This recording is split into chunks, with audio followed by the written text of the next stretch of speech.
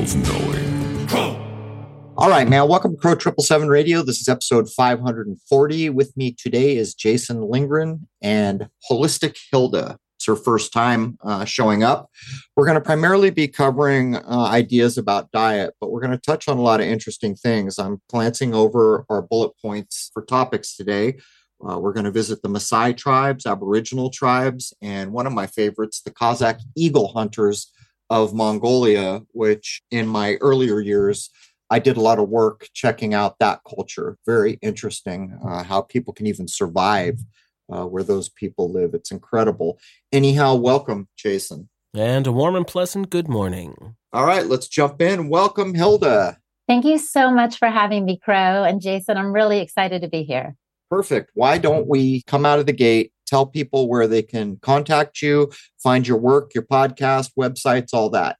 Absolutely. So I go by Holistic Hilda because my full name is a mouthful. It's Hilda Labrada Gore.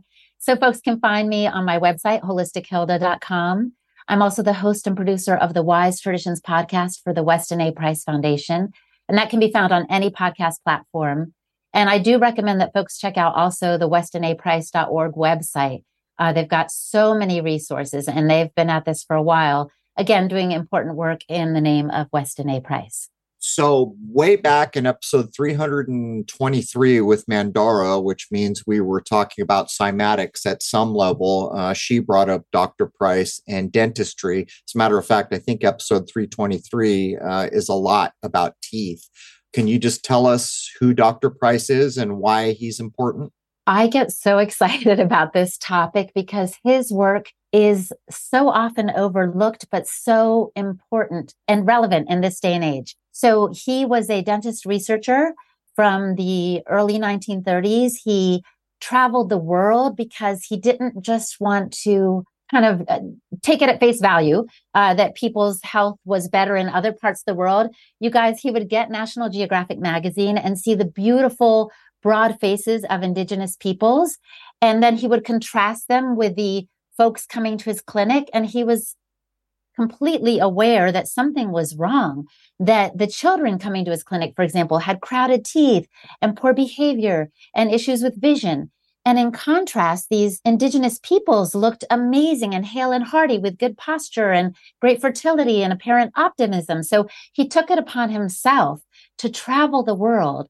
And it took him about 10 years because this was way before JetBlue, but he made it. And he went to visit the Swiss and Eskimos in Alaska and the Maasai in Kenya and the South Sea Pacific Islands. He went all over the world, and his findings he summarized in his book, Nutrition and Physical Degeneration. And basically what he found, which will be no surprise to anyone listening to this podcast, is that the ancient ways are best. And what we need to do is to learn from the indigenous people groups. And happily, many of them are willing to share the ideas that have helped them enjoy vital health for as long as they've been on the planet. So that kind of encapsulates his work, I believe. What the heck? Are you actually trying to tell us that living close to nature and having culture matters in this world? Is that what you're bringing to the table? Oh my gosh, 100%. And if I could shout it from the rooftops, I would. I'm so glad I'm on your show to get the word out even more. But we've lost our way. That's why some people call this time now the remembering, because there are people actually still living on the planet. I've kind of picked up the mantle of Dr. Price along with some colleagues of mine to continue finding these people who are living according to their traditions and trying to remember with them what we need for optimal health. And I can tell you right now, it doesn't come in any pricey program or special beach body package, shape up special. It really does come from ancient health ways that have served mankind for eons. Recently, and I'm going to jump right into the bullets because I want to get into these things. I'm going to open up with the Maasai elder that changed everything for you. But recently, I saw a thing where apparently, I want to get this right, was it Popeyes, Chick-fil-A, and maybe Burger King? Hope I got that right. Maybe I didn't. I'm in the ballpark. It's fast food. They had pages up that showed there were 30 some odd ingredients in what's supposed to be a hamburger or a chicken sandwich. Apparently, it came to the notice of people who started taking apart that some major percentage of what's supposed to just be basically a meat sandwich was man-made chemicals. They posted it online, and now the ingredients pages have apparently been pulled down from these websites. But it goes to show here where I live in America, our diet is the butt of jokes all over the world because of the damage that it's doing. But let's jump in. The lead bullet point here states that you met a Maasai elder and that changed everything for you. Oh, yes. So in 2015, the Weston A. Price Foundation, the group I'm affiliated with, got a call from a Maasai warrior who said, please send someone over. He was calling from a small village on the border of Tanzania. He said, please send someone over. We're all getting sick. He said, I have diabetes. My wife has asthma. He had seen, Crow, the physical degeneration of his people. He had come across some pamphlets explaining the work of Dr. Price. He had witnessed it with his own eyes in his community and in his family.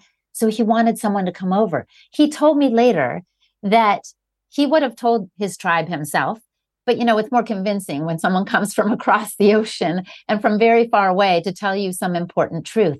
So I landed in this small village and I was surrounded by the Maasai, and happily I had a translator. They speak Ma, and sometimes I'd have to go through two translators to get to them. First, my English would be translated into Swahili, and then from Swahili into Ma. But the most amazing part of that encounter, well, there are two bits.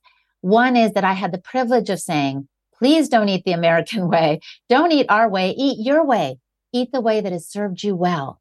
And then, so that was a privilege. But number two, I also went to learn, not just to speak about the work of Price. And I had the opportunity to talk to an elder named Ole Sanku. He was so old, he didn't even know how old he was, honestly. He was probably close to 100 is what we calculated later. And he came up to the house where I was staying under his own auspices with a simple walking stick. And I hadn't even launched the Wise Traditions podcast yet, but I knew I wanted to get this man's information as much as I could recorded. So I grabbed my iPhone, I pushed voice memo, and through translators, I asked him, what was it like when you were a child? What did you eat? How was your health? Tell me about what's shifted. And the answers were mind blowing. And that's what changed everything for me when I realized, oh my goodness, there are still people around the world living according to their traditions, and they are willing, God bless them, to share some of their ancestral secrets with us. And I'll tell you a couple of them right off the bat. When I said to him, what did you eat growing up? What did you eat as a village, as a tribe here? And he said, whatever we could catch. He literally said, whatever we could catch. They were hunters. The Maasai traditionally have thrived on meat and milk and blood. And yet they had departed from that. I was sitting in a little living room, let's say, with a woman who was related to one of the warriors. And she was wearing her traditional Maasai garb, like all the beaded earrings and jewelry and clothing. And in one hand, I kid you not, she had a chai tea, and in the other, a white bread jelly sandwich. And so I saw this pull of modernity while this tribal group was still enjoying some of their traditions. They were being tugged. And this is exactly what Dr. Price saw. He said, these indigenous people groups are getting the displacing foods of modern commerce. And as they do so, their health deteriorates.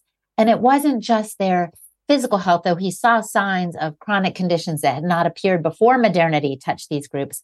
But he also saw in the next generations a change in the facial structure. Again, as a dentist, he was very attuned to these things. But you can see even now as you walk down the street that people have weak jaw lines, and they've often got straight teeth only because of braces. So there's this cascade of physical degeneration that happens when the displacing foods of modern commerce are introduced. And this is what I saw with Ole Sanku and his tribe. But just to tell you a couple more of his answers, because I get excited and I thought they were so beautiful. I said, what was your health like as a child? He said, we never got sick. He literally said, we never got sick. And if we felt like a shiver coming on, like maybe we didn't feel 100%, he said we would drink milk from the cattle. And he demonstrated to me drinking milk directly from the udder. We're talking raw milk. So their diet was mostly, yes, meat and milk and blood and raw milk and maybe some honey and fruit. But this man was vibrant. I mean, a 60-year-old in our country could only hope to be as strong as Ole Sanku was. And when I did ask him, why the shift? What's happening? Why is your group leaving your traditions? You know what he said? He said, education. He knew it was the, government's intervention, not only teaching, let's say, reading and writing, but indoctrinating in the people a shame of their culture and their language that has trickled into this tribe. And, the Maasai used to be the hale and hardy people in Africa, tall and strong and swift. And it's changing. And Ole could see that as well. By the way, did the inoculation make it to that tribe? Had these people been inoculated? Thank you for asking. When I went there in 2015, Ole did say to me, now they tell us diseases are coming and we all need to get shots. He said, but we never got shots. So he had this innate wisdom, right? I do believe as they did everywhere around the world, they tried to push it on them when 2020 rolled around. I don't know. And I do need to ask my contacts there what happened, how many of them succumbed to those pressures. But I can tell you this, modernity has its allure. And so there is, I'm sure there were incentives, just like over here, we had donuts and other things.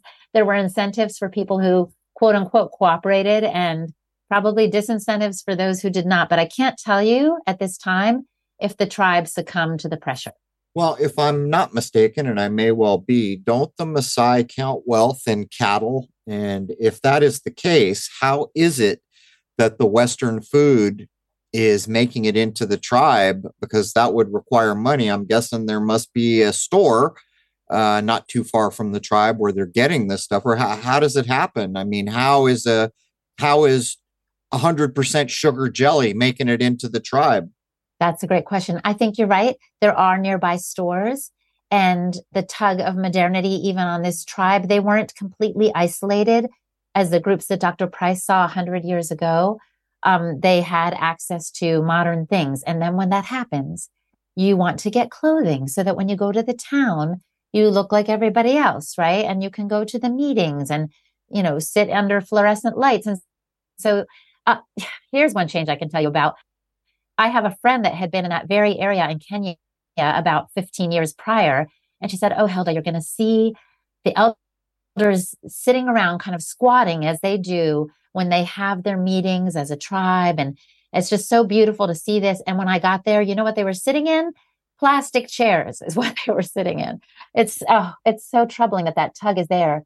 Yeah, it's prominent. Now, how they make their money, I think some people do, just as they do in the US, have a hard time continuing with their tradition of being herders and just living with that. So they start taking part-time jobs, or again, the education inculcates in them the need to work in the city. And so then they start going there, and it creates this cycle, right, of needing money and then making money and kind of buying into the larger culture.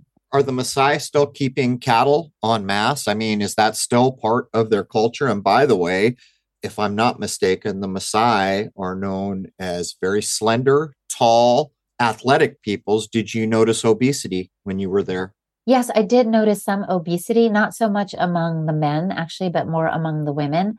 But I wouldn't call it obesity. Actually, I would just call it some weight gain, because as women age, their bodies are different than men's. That might have been a normal thing. But I do think, to answer your question, yes, cattle are still considered wealth. But I do know also that this particular community in Oithi has been hard hit by drought in recent years. And so that makes their wealth literally die before their very eyes, despite their best intentions. And what does that do? Again, it forces them to find new means of income and sustaining their families. And then there's this tug. I remember in very remote parts of Kenya and Zimbabwe, sometimes coming across a very small stand, selling some local fruits and what have you, maybe some honey, that would be in a place where you would think no traffic would ever come, and still blazoned on the roof and the tin sides of the stand would be the Coca-Cola brand. Because the market share of Coca-Cola has gone down in recent years. people are smartening up in some ways in the US and they don't want to drink as much soda. So they put Africa in their crosshairs. So they start, promulgating and putting out their propaganda for the Africans. It's quite sad to see. And of course, this is happening on a number of levels. But the cattle are still their wealth, but I think they're hard to maintain. And the pull of modernity is strong. Well, I'm not going to sidetrack into the weather manipulation. I know. It sounds like Jason's got something to add. So we'll have Jason go at it here in a second. But I wanted to ask you, do the Maasai have cell phones? And when you were out, were you out in the tribal area? Did you have a cell signal? I don't think. Okay, to answer your first question, yes, some of the Maasai had cell phones. They're much more affordable in other parts of the world than they are in the US. And they were flip phones. Because that's the way they communicate with each other now. Well, I'll say with the city, not always with each other. But it's very interesting how modernity creeps into these ancient cultures. And then, I don't know, I just see the tug going both ways, where modern people want to live more traditionally, or at least in my alternative ancestral like circles, they do. And then the traditional people see modernity as super posh, and so they're sending each other's pictures through their flip phones and stuff. And it's just a wild, topsy-turvy world at times. Is there a division amongst the tribe? Like, is a certain percentage still sticking to the old ways and a certain percentage only want to do the new stuff? Or has modernity just completely taken over everything? No, Jason, I'm so glad you asked that question, because I was curious myself. Because at the end of my visit in 2015, there was a small church as part of this community in Oiti, as part of this village in this tribe. And the pastor got up at the end of my visit and said, starting today, the women will cook our traditional foods. And I cringed because I thought, oh no, are these women going to be mad at me? Like, what kind of decision was this made from the top down? Only to find out later that the Maasai do make their decisions by consensus. And I believe a group of elders got together, and trust me, they weren't just like, oh, this Latina lady has some good things to say. They realized, as you say, Crow, that the bell rang true and that they needed to return to their own traditional health ways and dietary ways. So they made that commitment. And I returned a year later and saw it played out. So one woman, for example, left her job as a part-time preschool teacher and started cultivating more of the crops that are indigenous to that area and feeding her family and selling some at market. So there were some shifts. What I'd like to do now is go back again, right? And see so many years later, 6 years later, what's going on now. But I'm happy to say that together they decided that they were going to return to their ways. As a matter of fact, when I went back in 2016, someone had come across a book written by a Maasai about their traditions. And it was almost like a lost parts of the Bible that had been rediscovered. They were so ecstatic as a community to revisit some of the traditions that they may have forgotten themselves. Jason will probably remember this better than I do, but it seems to me, I want to say it's been like 10 years or more. There was this big to-do that sub-Saharan Africa didn't have internet yet. And Facebook, if I remember this correctly, was going to solve it. They were going to launch a satellite up into magical space with a magical satellite. And lo and behold, bring Facebook and modernity to sub-Saharan Africa. But of course, everyone can guess what happened, if I remember correctly, and I may not. I think it was Zuckerberg's birthday or something. There was some date that was special about the launch. Of course, it blows up on the launch pad, proving a couple things.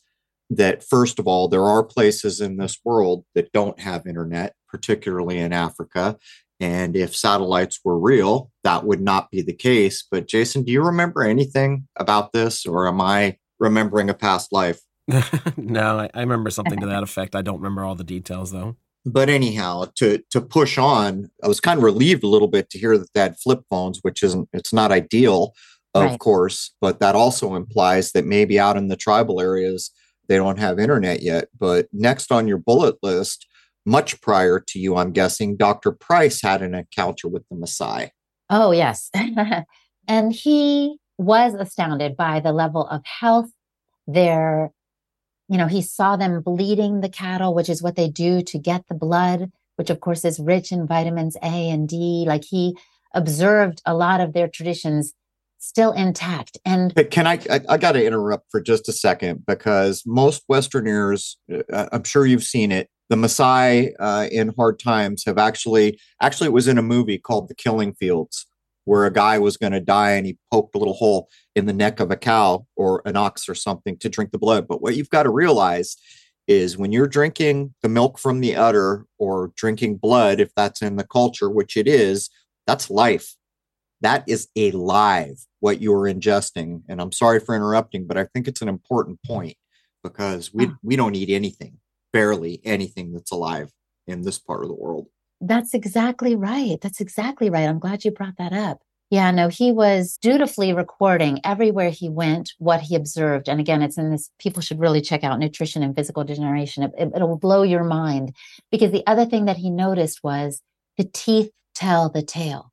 So in the hale and hardy people who were still living according to their traditions, he found in case after case in Peru, in Switzerland, in the Outer Hebrides and Scotland, like he found that there was a very, very low incidence of cavities, if they were found at all. And there was room for all of the teeth in people's mouths. He would just look and you would see these broad smiles. And then sometimes in some places, in Peru, for example, he was able to study skulls. He got permission to go to a museum, or he found some ransacked tombs, and he observed over 1,000 skulls, none of which had any indication of any cavities or of any crowding. So again, the teeth told the tale of the hardiness and the health of the population. And as soon as these dead foods, as you implied, Crow, as soon as these dead foods were introduced, these teeth would start to exhibit infections and cavities, and the people, and especially the next generation, would start to suffer from modern ailments. It happens in country after country after country. And so I became very curious myself. And I thought, well, let me keep going. I went to Kenya. Where else can I go that Dr. Price went? I ended up in Australia, and with an Aboriginal woman of the Inangai tribe, Suzanne Thompson. And she showed me land that had been occupied by her ancestors and told me so many stories. But what I want to get at is that she literally gestured to the land and she said, Hilda, this was our grocery store. This was our grocery store.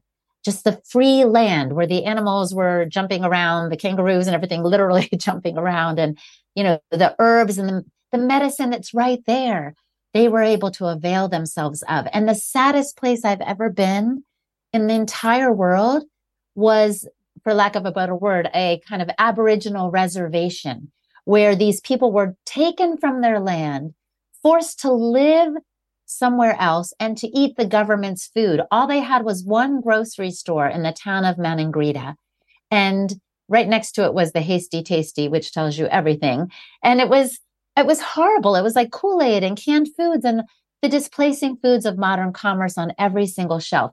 Were the people depressed? You know it, because they weren't eating anything alive again, and they were taken from their land. So I've been very compelled to, share the work of Dr. Price and to continue pursuing it as an experiential anthropologist myself, because it's so important. And so now I just want to get to his key finding, because he came to a lot of conclusions, as you might imagine.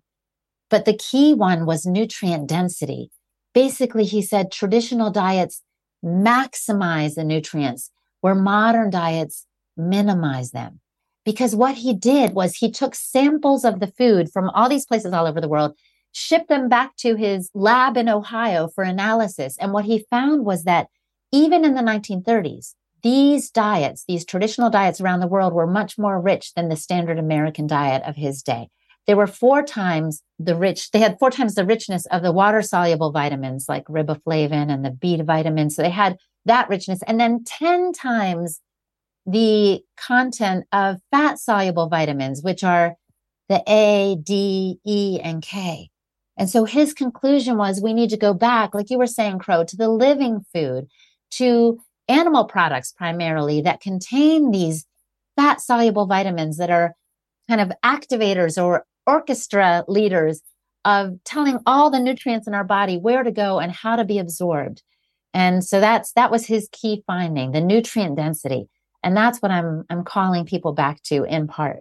So many people kind of lose track in the culture that I grew up in, and I know it because I lost track. I had never considered breastfeeding as an example. When I thought about it, the only thing I thought about was the controversies. Oh, well, should this be allowed in public? And all these other ridiculous controversies that are brought on by a death-based society, which is us, by the way. We live in a death-based society. It's not really arguable if you look at it logically. But when a mother is breastfeeding, she's not just imparting probably the best nutrition that could be imparted to the new life. It's alive. It's life. And this led me to the Gerson thing, where I realized that it was nutrition based, but it was alive. And to this day, the cultures, even, in Europe, you can go to places in Italy where they're not pasteurizing their cheeses and their milks. There's life in that. That really is the departure point for us, because I can't remember a time in my lifetime when anything that we got commonly, to include milks and cheeses, were allowed to be alive. As far as I know, in my lifetime, it's all been killed. Of course, they have a clever word for killing our food. It's called pasteurization. But to make a point, recently, my wife has a family member who has had terrible asthma her whole life. And recently I sent her a Recoweg remedy. I don't remember. It was one of the 40s. Is it R43? Maybe it's R49. I don't remember. You could look up what it's for. But she's been on these inhalers for all of her adult life.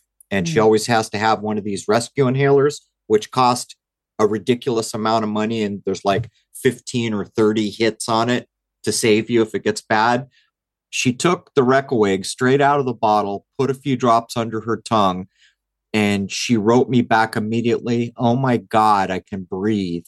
And this is what I'm talking about, because the Recoweg idea is in line, in a way, with what you're witnessing through what we call tribes. What's the big difference here? The big difference is they still have culture, right? Isn't that really the difference? Well, yeah, they have a culture that takes them to what's alive. They live connected to nature. Like you always say, there's no lie in nature. And that's maybe why they're closer to the truth. So they're getting their food as young ones directly from their backyard. And then we've been told that everything that's packaged and pretty and has the right label is going to do us good, when it's full of ingredients we can't even pronounce. So yeah, that difference between what's alive and what's dead is really critical. And that's what Dr. Price was noticing even in his day, like 100 years ago. We need to return to seafood, to organ meats, things that we kind of turn our nose up at. But we're sacrificing our health on the altar of convenience. And it's taking us down a path that is not benefiting us, but only benefiting the bottom line for pharmaceutical companies and the sick care system, if you will. So we need to do a U-turn and go back to these life-giving and life-enhancing foods. I don't want to take us too far off, and I'm going to pull right back to the bullet points, but consider this, Hilda. Are you familiar with the work of Dr. Emoto, who did everything with water? Yes. Basically, so Dr. Emoto, everybody knows, he proved some things about water which are foundational game changers. Maybe I should say rediscovered. He didn't bring anything new to the table. He just recognized it in a forgetful era. One of the things he did was he would do a simple test, like take a clear bottle, 2 clear bottles, same water in both. And on one, he would write something like love, or on the other one, hate, and then freeze them to show that the intention had been somehow embedded into the water memory. But also, when the intention wasn't put there, just the label, the words, the intention that someone put to write the word love or hate. Consider all the packaging on all our food. If you can truly take a bottle of water and write the word hate, now consider all the logos, the colors, which are all vibrations, like Mountain Dew is some weird, ungodly color, but all the little shapes and symbols. To me, that plays into exactly what we're talking about, because in these so-called tribal cultures and dietary habits, there's none of that, right?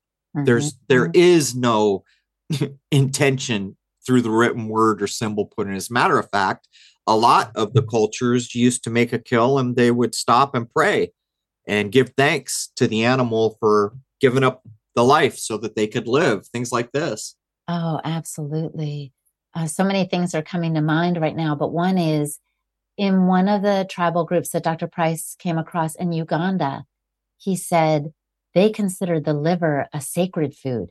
And actually, this happened in many countries. The people literally did give thanks. They recognized that their life force could be found in the liver. In this Ugandan tribe, they wouldn't even touch the liver. They had that much respect for it. They would handle it with their spears and so forth as they distributed it among the community.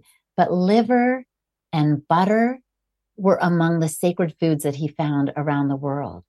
So yeah, there's something really beautiful about the intention. Another story I want to tell as I kind of take you with me to a Quechua community in Ecuador was that I met this group of traditional Quechua or Quechua people, and one of the elders in the group was Mama Rosita Colta, a partera and curandera, a healer and a midwife. And so I got to fellowship really with them during a special time of year. They have this Inti Raimi festival. Anyway, when I was talking to them, they said, in 2020, a lot of us got covidius minimus or whatever you call it. A lot of us got sick, she said. And this is what we did. Some of the women in the community gathered together 20 medicinal plants and herbs, and they took them to each household that had gotten sick. And they told me, Hilda, no one was hospitalized and no one died. And I was eager, as you can imagine. Let me see that list of what plants and herbs made the list. And then I realized exactly what you're saying, Crow, that it wasn't so much perhaps the plants themselves, although I'm sure they had medicinal properties. It might have also been the intention with which they were given. So they were given with a spirit of love and communal support, and it blew me away. And so I think there's really a lot to that, and we're missing that in this day and age too. We're all in our own little subdivisions and our own little cages, if you will, and we're missing that connection with one another that is so vital to the human spirit. It's interesting that a place so remote, people would have been getting sick. But, I think a big part of this is it plays back to what Dr. Franco Lina put on the table so long ago on an episode we did, I don't know, 6 years ago, 5 years ago. I don't even remember. It's been so long. His idea, which has been confirmed and which I currently accept, is that what we call the flu is electromagnetic in nature. And he described it as electromagnetic vampirism. So if you begin to look at how an outlying tribe, for some reason, ends up with what we would call the flu, how does that happen? And what I did, and I told Jason about it. Jason knows because he saw this in real time. I got really sick one day, and I had already taken it on board that if I could raise my vibrational level, I wouldn't feel bad. And it was the flu coming on. The first day I felt so bad, I couldn't even go outside, didn't even want to try. Second day, I dragged my bones outside and I sun gazed, and I was okay by the end of the day. But in that sun gazing, I made it my mission to try to consciously raise my vibration to the best of my ability. And that's when I began to realize that there's probably something to this. And so it's kind of scary to consider that there are outlying tribes so far from major, modern civilization that are getting what we might describe as the flu. At the same time, they're pushing the Covidicus bullshitimus narrative on the world.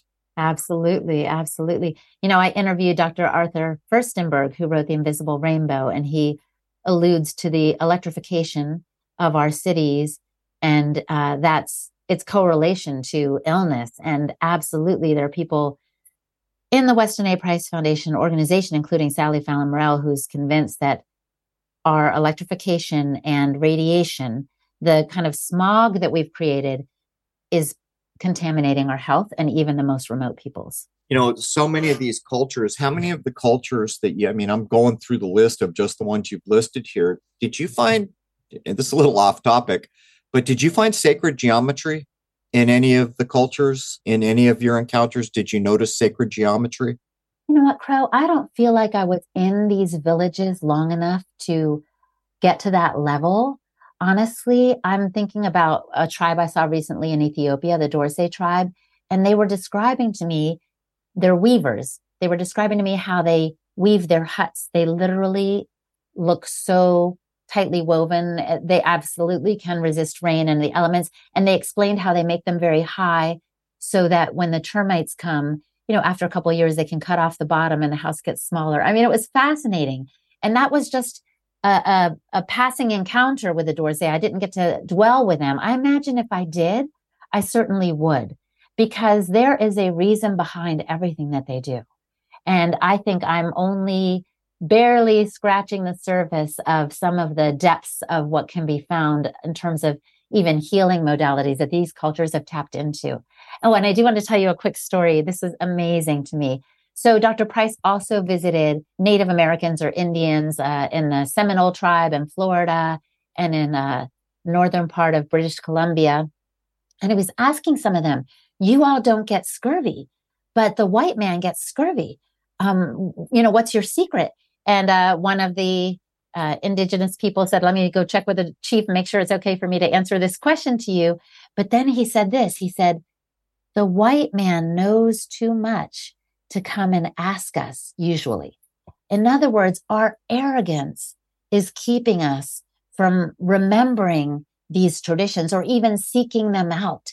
And this is one reason I like Dr. Price. And this is one reason I go in all humility to every group I encounter, because they know way more than I'll ever know. I go as a learner, sharing what I can when I can, but I go as a learner and as an observer.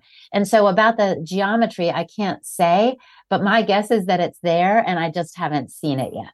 I'm like you. My culture is Fugazi, and all I know is that I've been misled. And when I bump into or have the privilege to meet someone who actually still has a connection to ancient culture, man, I got 1,000 questions. I want to know as much as I can know.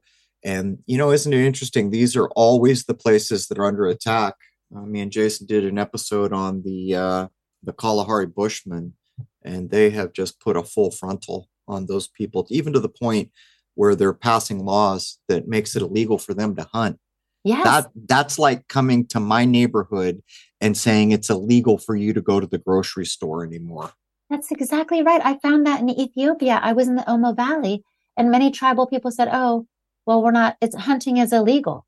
And honestly, Crow, they didn't look well, some of them, even though I didn't see a lot of packaged and processed foods. So that's great. But if they're weaning off of meat because they're not allowed to hunt, you're right. It's unconscionable. There's intent all over it. There is a depopulation agenda underlying almost anything that I can take the time to dissect. I can detect the kind of death-based depopulation agenda, to the point where sometimes, no wonder this alien thing, the idea that, oh, well, aliens are getting us out of here so they can take over our world. It's almost that bad where you could start to think about ridiculous notions that don't have much to back them. But it's clear this is going on. Was it an episode or two ago? There's a very popular yogi or, Indian guru guy. And since I don't badmouth people or bag on them, I will simply say that someone put a clip of his in front of me, and it was all about neem, the herb neem, which I was kind of familiar with, having read so many Indian texts, and I knew that it was commonly a tree that grew all over and that there were uses for it. But in the clip that I was sent, he's telling both men and women, take it every day in the morning, quite a bit of it, with tepid water. Then we had a guest on not too long after I saw that said that this will make men sterile if they take it long enough, or it can, and it is absolute effective birth control for women.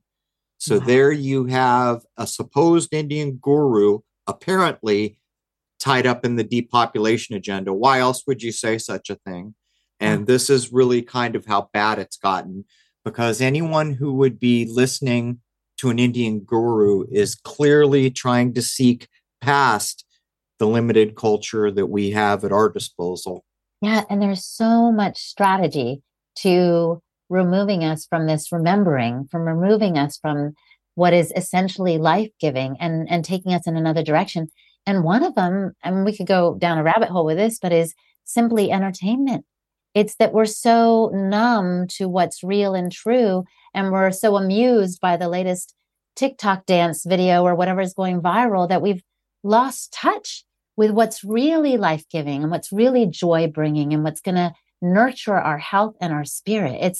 It's so I guess what I'm thinking is some people are being duped and others are being sidetracked and others are simply being removed from their land and their traditions. But whether it's by obvious intent and strategy or more duplicitous, it's happening to all of us. So actually, Jason, I'm going to try to send this to you because it's so small that I can't read it. I put it into the chat, Jason. Everyone remembers that I recently said you should absolutely go subscribe to Michael Hoffman's newsletter. Yeah. And I'm going to have Jason read this, Hilda, because it's one of the best kind of bite-sized description of what's been done to Western culture to get us to this state.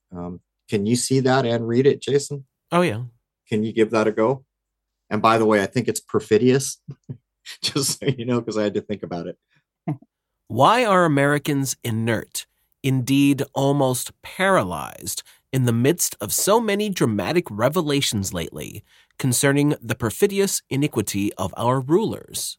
Centuries ago, it was deduced that in this time and place, after enough immersion in the alchemical crucible, the people would be in a psychological decay state where we are exhausted by the truth. In past generations, revelations of high crimes would have been revitalizing incentives to concerted action in bringing perpetrators to justice. In the West, in Century 21's Society of the Spectacle, they are mostly grist for the thrill of the week on the part of a mass of degenerate voyeurs spectating at their own demise, at which they aspire to obtain a front row seat. There it is, folks. That is a little GIF image at the top of each of Michael Hoffman's newsletters. And I don't know, Jason, what would you say? I have seen this idea broken down no better, particularly in a single paragraph. Did you catch that he said centuries ago it was recognized that we could start alchemically processing everybody? Now, when we come back to speak with someone like you, Hilda, and we witness what's going on with these so-called tribal cultures, they are not exempt. They are targeted. And as a matter of fact, they probably within their culture have infinitely more truth and ties to nature and things that matter than any of the Western cultures that are being taken apart piecemeal. And the reason I thought it was important Jason read that is because it reflects directly on what's happening to these kind of more pure cultures. Right now, this is happening. Yeah. And to go back to Jason's comment earlier about, is everybody all in with being swept up with these this movement, or are they holding on to their traditions? I think in every place, there certainly must be people who are torn. I have another story from a tribal group I visited in Ethiopia, the Karo. They were beautiful. They sat down with me. Some of these groups are not so isolated, as I said earlier, from modernity. So they knew, obviously, I was not from their group and I came to explore and to learn. And so we sat down and they told me of some of their traditions. And at the end of the time, a woman approached me and she had her baby in her arms. And she said, in other words, because she couldn't speak a lot of English, but she said, give me money so I can take my baby to the doctor. And in that same tribal group, someone earlier had pointed out to me, here are the trees whose leaves we make into a tea if someone has malaria. This is the tree that we go to when people have yellow fever. And he, in essence, explained to me that they have everything they need. And yet here was a woman convinced that in the modern hospital or a modern doctor with a white coat on would have the secret for how to help her child. So yeah, the influence is really strong and really pervasive. The magical patina, right? And you know, we have it. My culture has that. How all the more to a place across the world who, there's not all these modern gadgets, sees us as, having abilities that are astounding. I don't know. It's just so unfortunate. But I think a big part of what's going on now is the ultimate test where we choose to either go back to what's true and correct, or we have one hell of a rough ride for however long it takes. Well, and even if we're the only ones, right? Once you've heard that bell ring true, as you say, you can't go back. We can't pretend, and we don't want to. And I think there is a growing community of people who are ready for something else. And maybe, like you said, that's why they're listening to the Indian guru. But soon enough, they will discover by themselves, this isn't working for me. I don't feel as good as that guy said I would. And that's why I love to say what my friend Tommy John says too, N=1. In other words, you are your own study group. Stop looking to what the latest science is showing about some study in 2022 and what it revealed. You are your own individual, capable, autonomous child of God, and you can understand intuitively and profoundly if something is working for you or not.